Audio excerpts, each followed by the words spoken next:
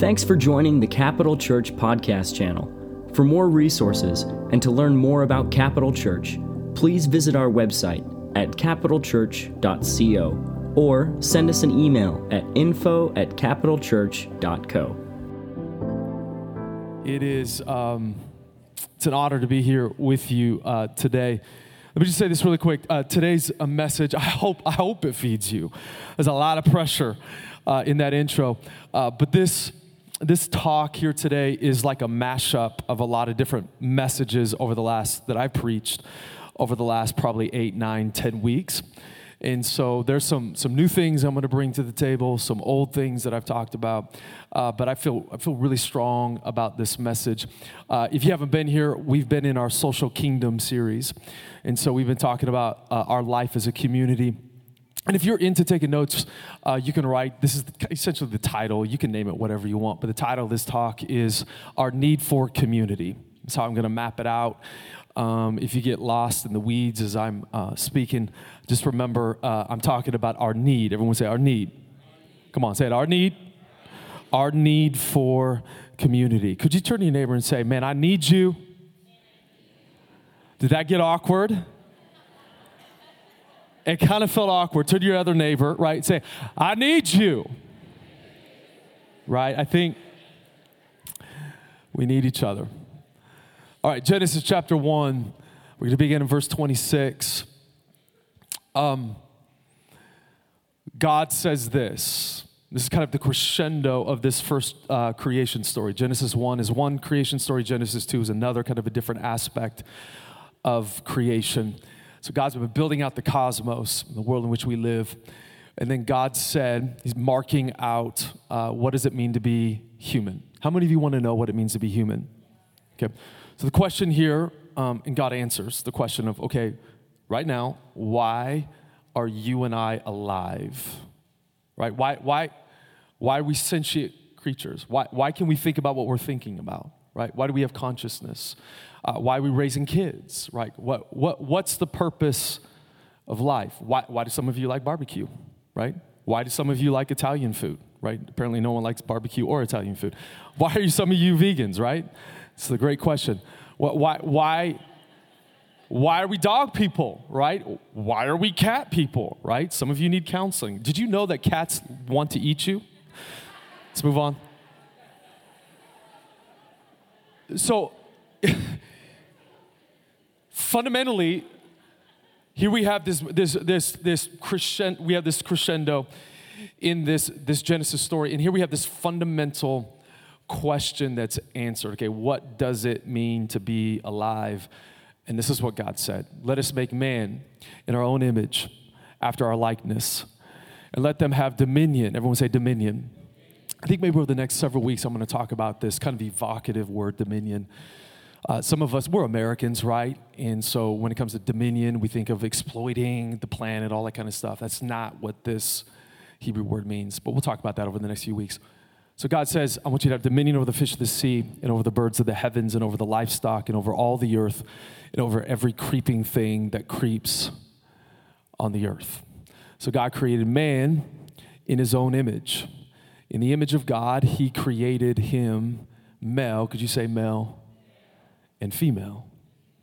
So he constructs, right, this heaven and earth construct, right, this beautiful complementarity that God is building us towards in this whole story.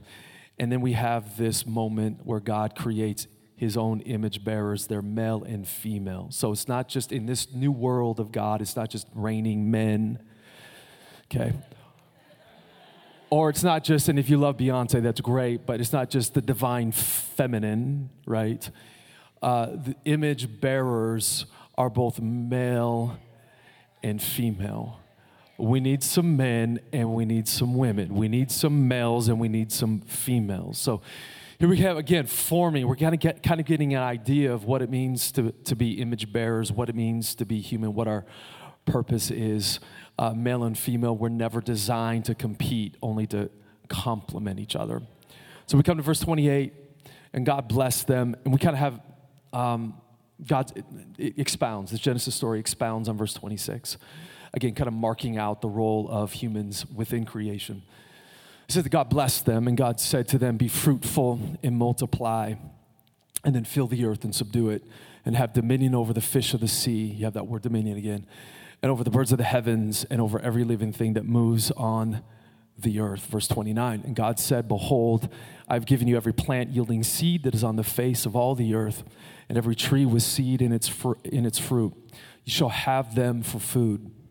Verse 30, and to every beast of the earth, and to every bird of the heavens, and to everything that creeps on the earth, everything that has the breath of life, I have given. I love it. Can you say given? I love what Shane talked about earlier. Life is a gift. Can I get an amen to that? Right, so there's a givenness that life, the cosmos, space and time and matter, all the wonderful things that we enjoy, the raw materials as humans that we've arranged, such as Starbucks and coffee, and we have, how many of you love Mexican food, right? Come on. Chips and salsa all day long. Can I, right? Yeah? Okay. It's absolutely amazing. All of that is a what? It's a gift. So I've given every green plant for food, and it was so. One last verse here, and then we'll just go to chapter 2, read a few verses, and we'll be done. And God saw everything that he had made, and behold, it was not bad, not tragically bad, right? Not a disaster. It was very good. The Hebrew kind of like expounds on this. It was very, very, very, very good. And there was evening, and then there was morning, and then we have the sixth day. Chapter 2, we're going to begin in verse 15. It says, then the Lord God took the man, and he placed him in the Garden of Eden to work it and to keep it. There's a few verses, and we're going to skip down to verse 18. We just don't have time to go through this story. Verse 18 reads, then the Lord God said, it is not good that the man should be alone. Right? How many of you would say yes to that? It's not good that we should be alone. We need more barbecues, right? We need more cornhole, right? Spike ball, right? We need to learn to live our life together. And I will make him a helper. Let me say that. We need more of this, right? We need more small groups. We need each other, right? Because we belong. I'll stop there. But I will make, again, the last clause here, I will make him a helper fit for him. Verse 19, not out of the ground, the Lord God had formed every beast of the field and every bird of the heavens and brought them to the man to see what he would call them. And whatever the man called every living creature, that was its name. And the man gave names to all the livestock and to the birds of the heavens and to every beast of the field, except for cats. Did you know God did not create cats? Some of you are like, your theology is way off, Chris. I know I'm going to get about 10 emails this week. Email me at pastorken@gmail.com. All right. But for Adam, there was not found a helper fit for him. Verse 21, so the Lord God caused a deep sleep. How many of you like a nap? Lord have mercy. Caused a deep sleep to fall upon the man, and while he slept, took one of his ribs and closed up its place with the flesh. God does surgery on Adam, and then the rib that the Lord God had taken from the man, he made into woman and brought her to the man. I love this because we used to have a conversation, my sisters and I, who was better, right? Boys or girls? And because I didn't understand how Hebrew poetry worked, right? In this creation story, there's a liturgical rhythm. And at the end of Hebrew poetry, at the crescendo, whatever is at the last is like the crowning achievement. So I used to think because man came first, this was my argument, that men were better. But that's not how Hebrew poetry works. Here we have woman is the crowning. This is essentially what Genesis 2 is saying. Woman is the crowning achievement of God's creation. And all the women folks said amen to that. So I lost that. Men, you should say amen to that too, right? Come on. All right. So she shall be called woman because she was taken out of man. Verse 24, therefore a man shall leave his father and his mother and hold fast to his wife, and they shall become one flesh. And the man and his wife were both naked and were not ashamed. We're almost done here. Do we have verse I don't think we have verse 26. It's pretty amazing. You could read it this week. All right. I want you to bow your heads, close your eyes as we pray. Father, I thank you that you are with us here today. And Lord, I think you would take this mashup of messages, and Lord, you would underscore how important our life together is. Lord, I thank you we're not individuals, we're a people. I pray that we would get it in fresh ways this morning. Lord, I thank you for your energy in Jesus' name. Lord, I thank you for 3 sets of twins. And I thank you for blessing every son and daughter here in Jesus' name. And everyone said, amen. Hey, so many of you, the last few weeks, I've been talking about my obsession with this one show. How many of you like TV? Okay. Some of you like TV. I thought that was my son. I somewhat enjoy TV. I usually just pray all day long, so I don't really.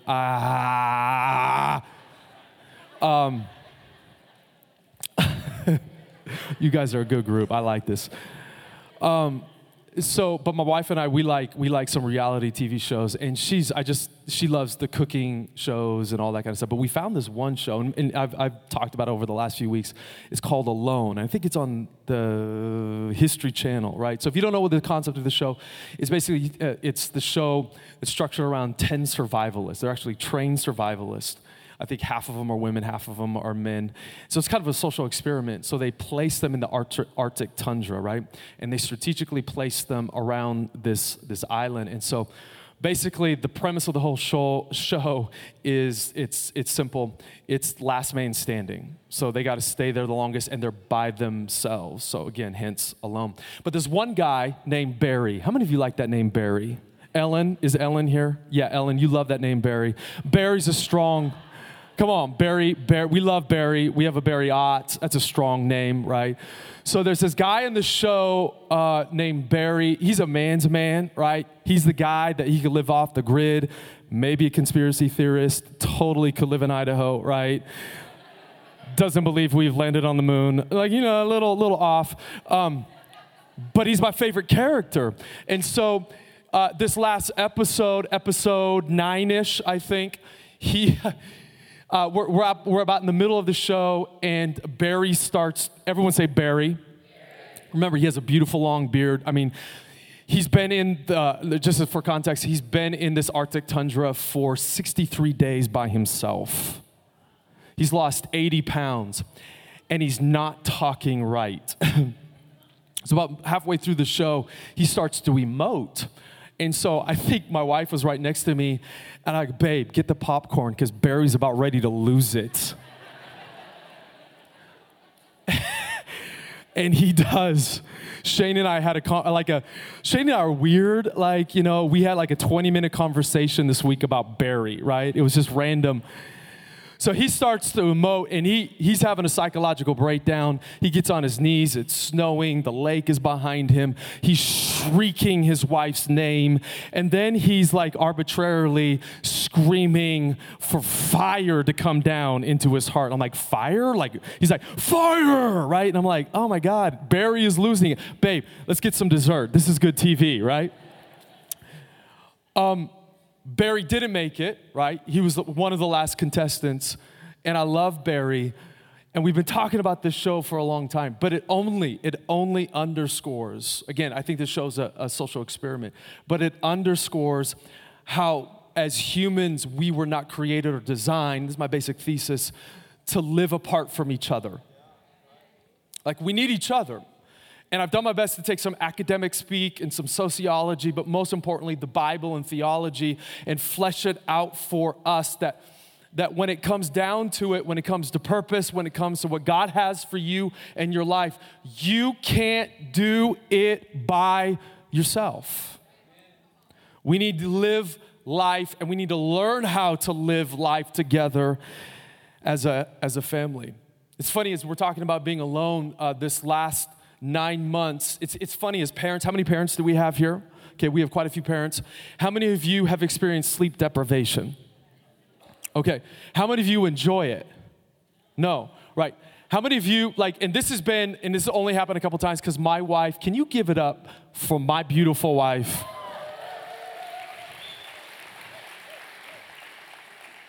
Guys, we are done if not for my wife. Not only is she an incredible mom, she watches the kids. I watch the kids every now and then. Anyways, I just had to provide that context because every now and then I watch our twin boys at night.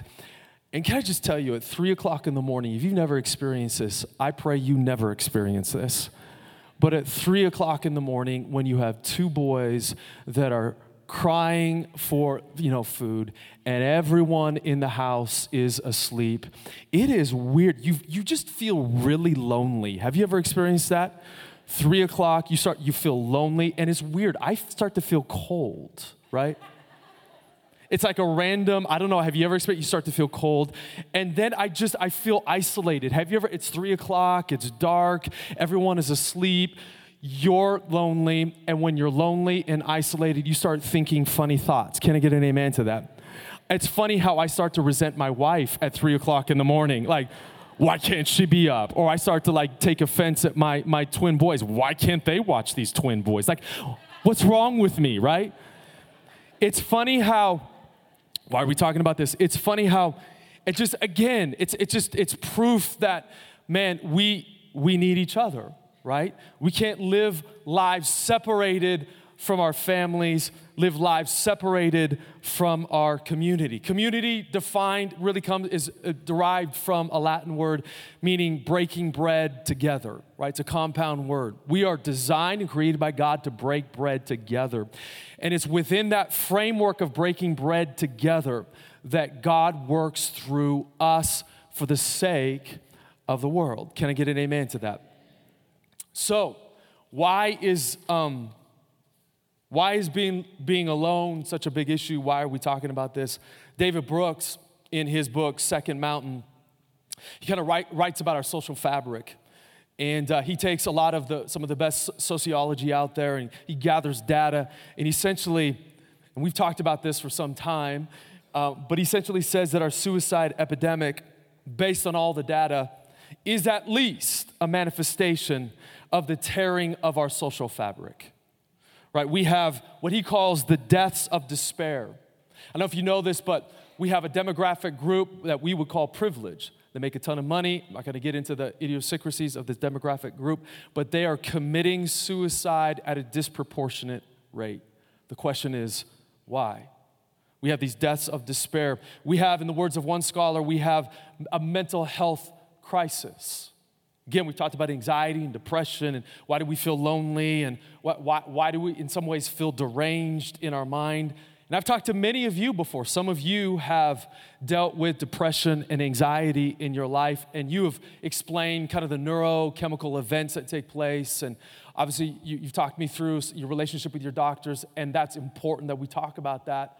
But there's also, from just a meta level, when it comes to our mental health issue, it's not just a neurochemical event that leads us into anxiety and depression, but we also have an issue in our country where you have, in the words of one scholar, protracted loneliness, you have the loss of meaningful work, and you have the absence of this community that leads to social isolation. In fact, I'm not going to get political, maybe a little political, maybe not. We'll just see how you guys respond, okay? But this is a very complex issue when it comes to mass shooting. When it comes to mass shooting, yes, it is a crisis, and can I get an amen to that? Right, it's something that we need to deal with. I know Republicans have been talking about it, Democrats have been talking about it. I've heard on the news the last 2 weeks, we need more universal background checks, we need red flag laws. We live in Idaho, and most of you are like, whatever, okay? So I get that. So whether you believe we need stricter gun laws or not, that's not the issue. Jettison that from your political mind right now. At the least, when it comes to mass shootings, we are finding out at the least it is about social isolation. I get it, it's a complex issue. But gun violence and mass shootings are inextricably connected to socially isolated individuals. And this social isolation has led to the spreading of the proliferation of the derangement of the American mind. You have young men who've been isolated their whole life, right? And in their state of isolation and their need to belong, right? Their need to belong, they find violent ideologies. And in that need to belong, we all have that need for community, right? Because of the isolation, that need is twisted. And there are some people out there that just so desperately want to belong, even if it means belonging to a violent tribal group. Now, yes, I know this is a bigger issue, and I'm not trying to oversimplify this issue, but we have a problem in the United States of America. And it's a problem connected, and we've talked about this, it's connected to hyper-individualism, which has led to social isolation. We are created and designed by God, in other words, and this is my thesis, to live within community. So we come. What's the answer then, Krist? Why do we need community? What is it about our makeup, right? Why do we have an insatiable built-in desire to belong together? And even though we sometimes don't want to belong, right? Well, we find this in Genesis 1 in the story that we talked about. Genesis 1:2 starts with the world being formless and void, right? So God builds the cosmos out of this dystopian wasteland, right? Think of Mad Max. Think of like dystopian novels, right? Think of Cormac McCarthy, all that kind of stuff, existentialism. The world was formless. God builds the cosmos out of this, in the words of one scholar, wild wasteland. He constructs this heaven and earth like, not machine, but this heaven and earth like framework out of the primordial chaos. What's fascinating about Genesis chapter 1 in this story, just stick with me really quick, is you have this, and this is kind of fancy talk, but just listen to me. You have this radical complementarity of unlike parts. In other words, you have this crescendo of story. It begins with God bringing heaven and earth together, unlike coming together. You have sea and dry land coming together. And then you have male and female in the crescendo of Genesis chapter 1 coming together. So God is bringing this world of space and time and matter, all the raw materials that we know that's related to physical existence is coming together as God builds it out. We then come to verse 26. And verse 26 marks out our purpose. We could talk long about this, but I'm just going to kind of give you a synopsis of our purpose. Your purpose here today, let me just say this really quick, is not just to make $1 billion as the next young CEO, right? Your purpose just isn't to live in New York City. And man, if that's where God takes you, that's great, right? Your purpose isn't just to raise kids, and raising kids is the most extraordinary thing most of the time. Your purpose isn't just like making money, being successful, having status, whatever, right? Making it big, going to the NFL, whatever. Your purpose, we find out in verse 26, is that God shares his authority with his image bearers over creation. So our purpose as humans isn't simply to make money, isn't simply to have status, isn't simply to make it big or whatever it is, right? Our purpose as humans is to steward creation with God himself. So in other words, this is crazy talk for some of us, because we never really talk about this in church, but the purpose of Adam and Eve was to be a co-regent with God, and they were to reflect the wisdom and love of God over creation itself. Hence the language of dominion, right? Verse 26, have dominion over every creeping thing and over every Oakland Raider fan. Joe Martinez, I love you, right? Amen. So we have our purpose marked out for us. We'll talk more about this over the next few weeks. We are placed within this heaven and earth construct, right? To bring creation and its goodness into flourishing. Verse 27 tells us that there's this radical complementarity between male and female. They're unlike, but they're designed to be and to do life together. Then we come to Genesis chapter 2, verse 18. Actually, before that, have you ever wondered why God did not make roads and streets and all humans at the same time. Have you ever wondered that? Have you ever wondered why creation, in a sense, is incomplete? If you read Genesis chapter 2, verses 5 and 6, it's very clear that there's no shrubs, there's no trees, there's no water, there's no man, right? Again, this is the second creation story. Why did God build out this beautiful world of space and time and matter and make it incomplete? It's because God's a sharer, and he wants to work through us to bring creation into this wonderful state of flourishing. That's why we didn't have instantly Italian food and Mexican food and bakers and chefs and farmers and agriculture and science and quantum theory.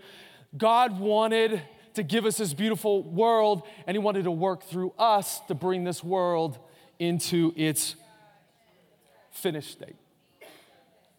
So, we come to Genesis chapter 2, verse 18. And in light of our purpose, right? God has placed humans in authority over creation itself. Genesis 2:18, I want you to think about this, says this, and God says this: it's not good for man to be alone. God's not just saying, hey, it's not good that we're lonely, and of course that kind of means that. But God says it's not good for man to be alone in light of how God has designed our world. In Genesis 1, 26, 27, and 28. In fact, it's impossible. God, and I'll say this way, God has designed, because of who we are and our purpose, humans in such a way that being alone cannot lead to human flourishing. What do you mean, Krist? Well, Genesis chapter 1, verse 28 says, I want you to be fruitful and multiply. You can't do that as an individual. Right? You can't do that in isolation. You can't do that alone, right?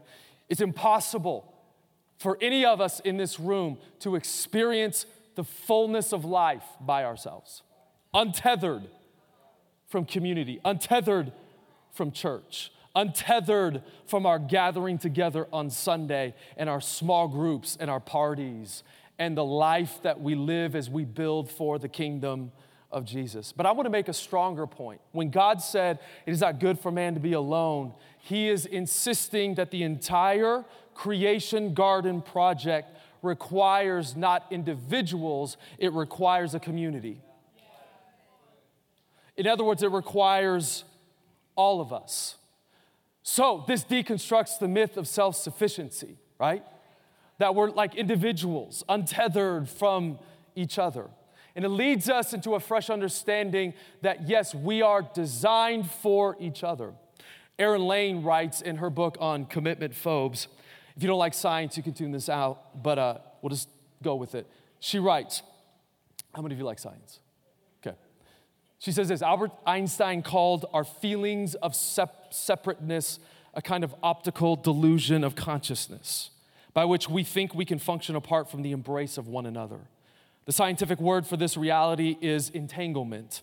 And according to principles discovered by quantum physics, entanglement pervades every inch of nature so that even after separation occurs between two previously related particles, they continue to act as one, shifting and changing in response to one another. Quantum mechanics proves what we find in Genesis chapter 1 and Genesis chapter 2. Our life together is fundamentally, neurobiologically woven into us. And everyone said amen. Mark chapter 3, Jesus said this, made it very clear. The kingdom divided against itself cannot stand. And then Jesus, talking to a group of people, says, okay, who's my mother, who's my brother, who's my sister? He starts to point around to other people and says, whoever does my will is my mother, my brother, and my sister. Jesus is doing two things. He's rearranging the faith family, number one. We talked about this about 4 or 5 weeks ago. Not only is he rearranging the faith family, he is making the point that the kingdom of God runs not through individuals, not through Larrys and Barrys, right, and Terrys and Krists, right? But the kingdom of God runs through a community. It runs through a family. This is why Paul said in Ephesians chapter 3 that the manifold wisdom of God displayed to the powers runs not through individuals, it runs through the church. This is why Jesus in Matthew chapter 16 tells Peter, hey, on this rock I will build my church, right? This ecclesia. I'm going to gather a bunch of crazy people and I'm going to bring them around my name, and on this rock the gates of hell shall not prevail. So Jesus never said the gates of hell will not prevail over individuals. He said the gates of hell will not prevail against the church. My people, right, who are called by my name, right, my people. First Peter chapter 2, 9 through 10. We are not persons, right? We are not self-sufficient, individual units. We are a royal priesthood. A people, I'm losing my voice, just go with it. A nation summoned by God to declare, right, the marvelous goodness of Jesus to the world. We are a people. This is why 1 Corinthians chapter 12, are you still with me? Tells us that when we're baptized in Christ, we're also baptized into a body. So we're all a part of this body. We are all a member of this body. We are limbs and eyes and hair and knees and elbows of the body of Christ, and everyone matters in this body.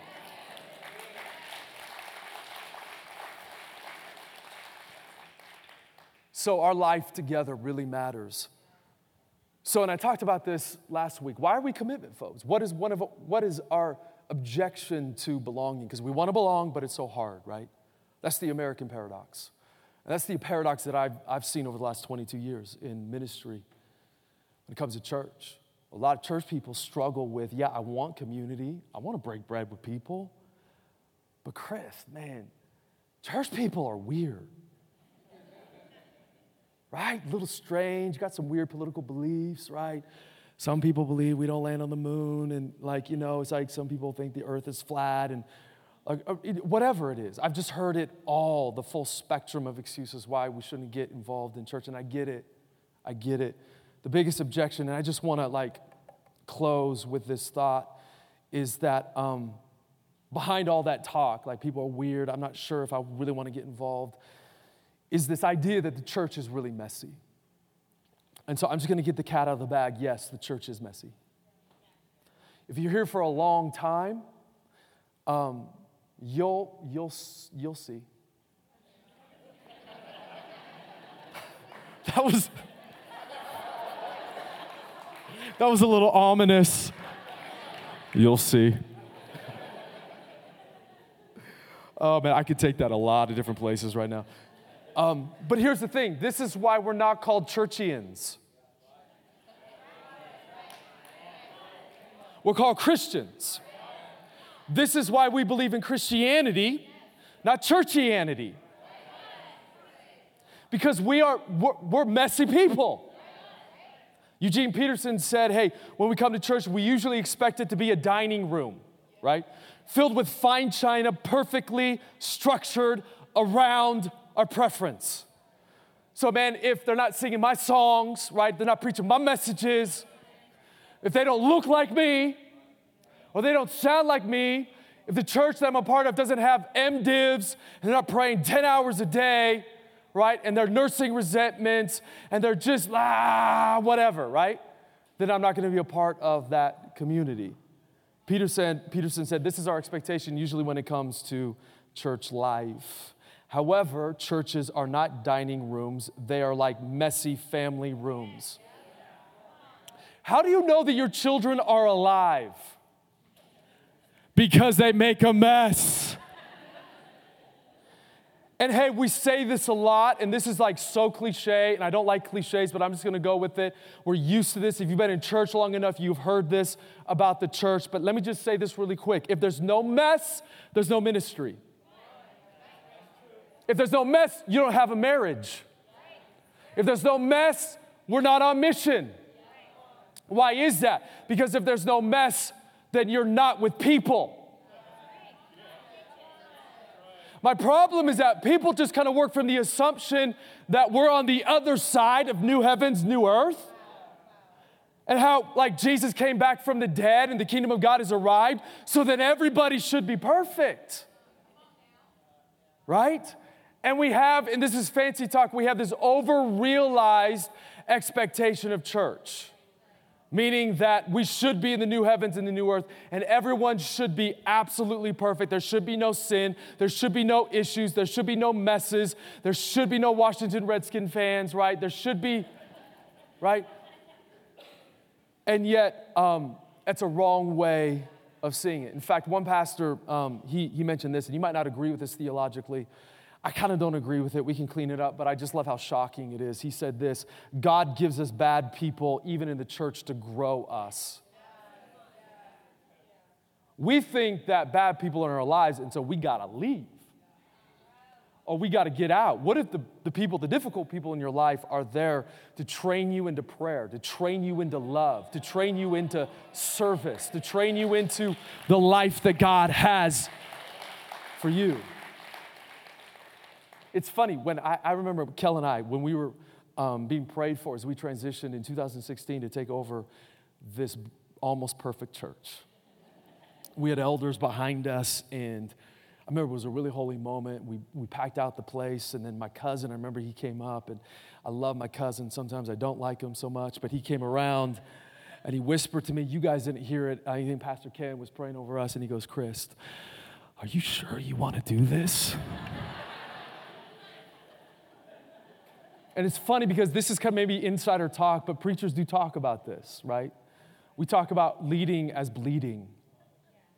Why is it? Wow, man, you'd be shocked at some of the emails that I get. You'd be shocked at how people distort stuff that we're doing even within our community. You'd be shocked at the stuff that's happening in not only in our city, but in our church, not just in our church, but in churches throughout this valley, right?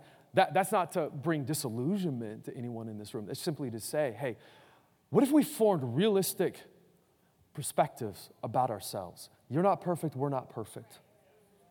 So I feel it. Like some of you are saying, well, Chris, are you saying we can't speak truth in love? No. We will speak truth in love. Can I get an amen? We will not tolerate sin, but we will walk in grace, and we will walk in love, and we will walk in truth. We will not walk in hate. Some of you have confused judgmentalism with truth. Some of you are there's hate in your heart. And I'm not going to psychoanalyze you, but there's hate in your heart. And you are judging people groups, and you may be even judging people here today. Maybe you're even judging this message, whatever. And your heart, you assume, is filled with truth. I would say, no, it is filled with hate. If you are judging people, right, based on whatever your wild criteria or subjective reasoning. But we are called, yes, to speak the truth, but we're called to speak the truth in love. So yes, we are messy, but we're also a ministry. Yes, there are messes in our church, I get it, and we're trying to change those things, but we're called to be on mission. So Chris, how do you handle the stuff in church, right? Like some of you have seen some stuff in our church, right? That you might not like, right? Maybe disagree with, I get it. Whatever you've seen, I see it too, right? I don't see everything you see, but I see a lot. And the way over the last 22 years that I've been able to negotiate with messes is this. First, I have to remind myself, I have to be a realist, right? I have to practice humility.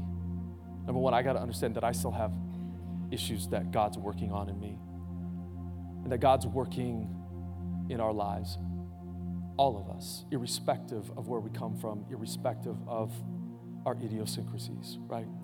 So I got to start with a realistic perspective that we're not perfect. Second thing, this is how I've handled betrayal. This is how I've handled just the weird things Christians do. Are you ready for it? I remind myself that I did not die for the body of Christ, right? I know this might be like sappy preaching, right? But I didn't give my life for the body of Christ. Jesus did. And the way that I negotiate just the failures that I see even in leaders and difficult things or trends that I think that are wrong maybe in the churches, I choose not to look at that. I choose to look at Jesus, the author and the finisher of my faith.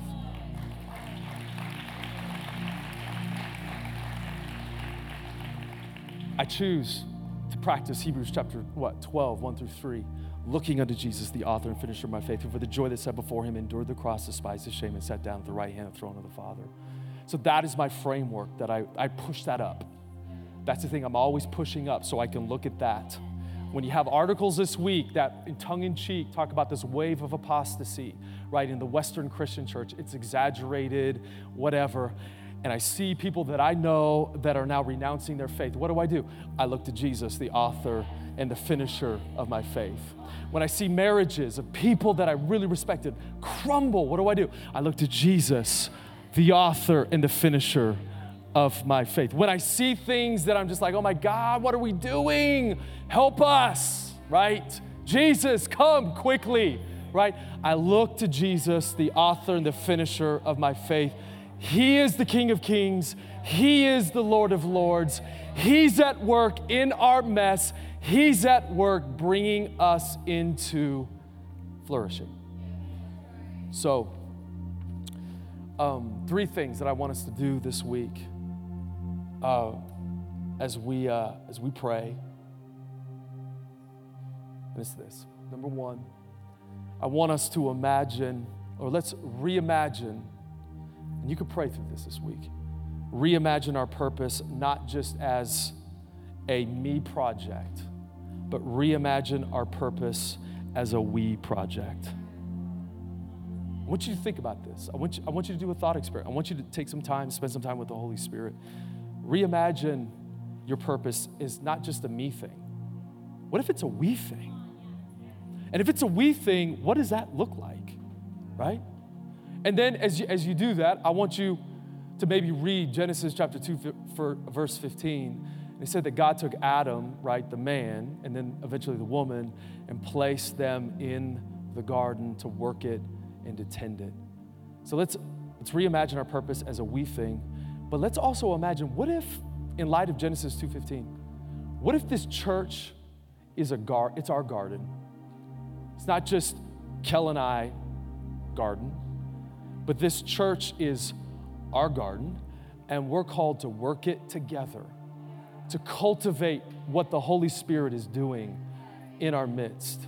And let's imagine that, and this might be a little bit crazy to you, but let's imagine the rest of the city kind of like a wasteland, and that God has called us to cultivate this church, right, as a garden into flourishing. And then we're called to bring this garden, this flourishing, this life that Jesus has given us, and bring it to our city. So let's reimagine our purpose as a we thing. Let's imagine what it would be like if we all took responsibility for our community. Number 2, and as we go into the fall, I really prayed over this week. And I really want you to pray over this, over your life. And I know we're in all different kind of seasons as followers of Jesus. And hear me, this is all spoken in love, not judgment. But I just think as we go into the fall season, if we believe that God has something great for our city, do you believe that? If you believe that, I think by the grace of God, we have to refuse to be spectators, but active participants in the story of Jesus for the sake of our city. It's not enough just to come and listen on a Sunday morning. It's not enough just to worship, and those are amazing. What we do on a Sunday morning is incredible. What God does in our life is incredible. But we're called to give our life, right, to work with God so that He can bring His goodness, His grace, His love to our streets, to our families, to our friends, to our neighborhoods, right? So let's refuse by the grace of God to be spectators only, but active participants in the kingdom of Jesus. Read 1 Corinthians as we close, chapter 3. Paul says that we are God's fellow workers. You're not a spectator. You're a fellow worker, right? Finally, the last thing, let's live not just for our personal fulfillment, but let's live for serving each other. I'm going to say that again. Let's live in light of our purpose, being inextricably connected to our family, our community. Let's live not for our personal fulfillment only, but let's live for serving each other and serving our city. I promise you, this is a weird paradox. You give up your personal fulfillment for the sake of serving others, and you will find all the personal fulfillment you could ever imagine. Pastor Ken, I remember he would tell me as a young man when I got into a funk. Has anyone ever gotten into a funk before? Emotionally, you feel upside down. The problem with me is I'm really introspective, and I just think about it too much. My dad would always, and he would preach this, and he would tell me, he says, Krist, the way you get yourself out of funk is you got to serve your way out of it. Now, you know, I preach about thinking all the time, but honestly, the way to think right is you have to actually serve right. And when you start to serve, and when you learn to give your life away, what happens? You get your eyes off of yourself. And when you get your eyes off of yourself, your heart opens. And what happens when your heart opens? Your heart opens to the revelation of Jesus.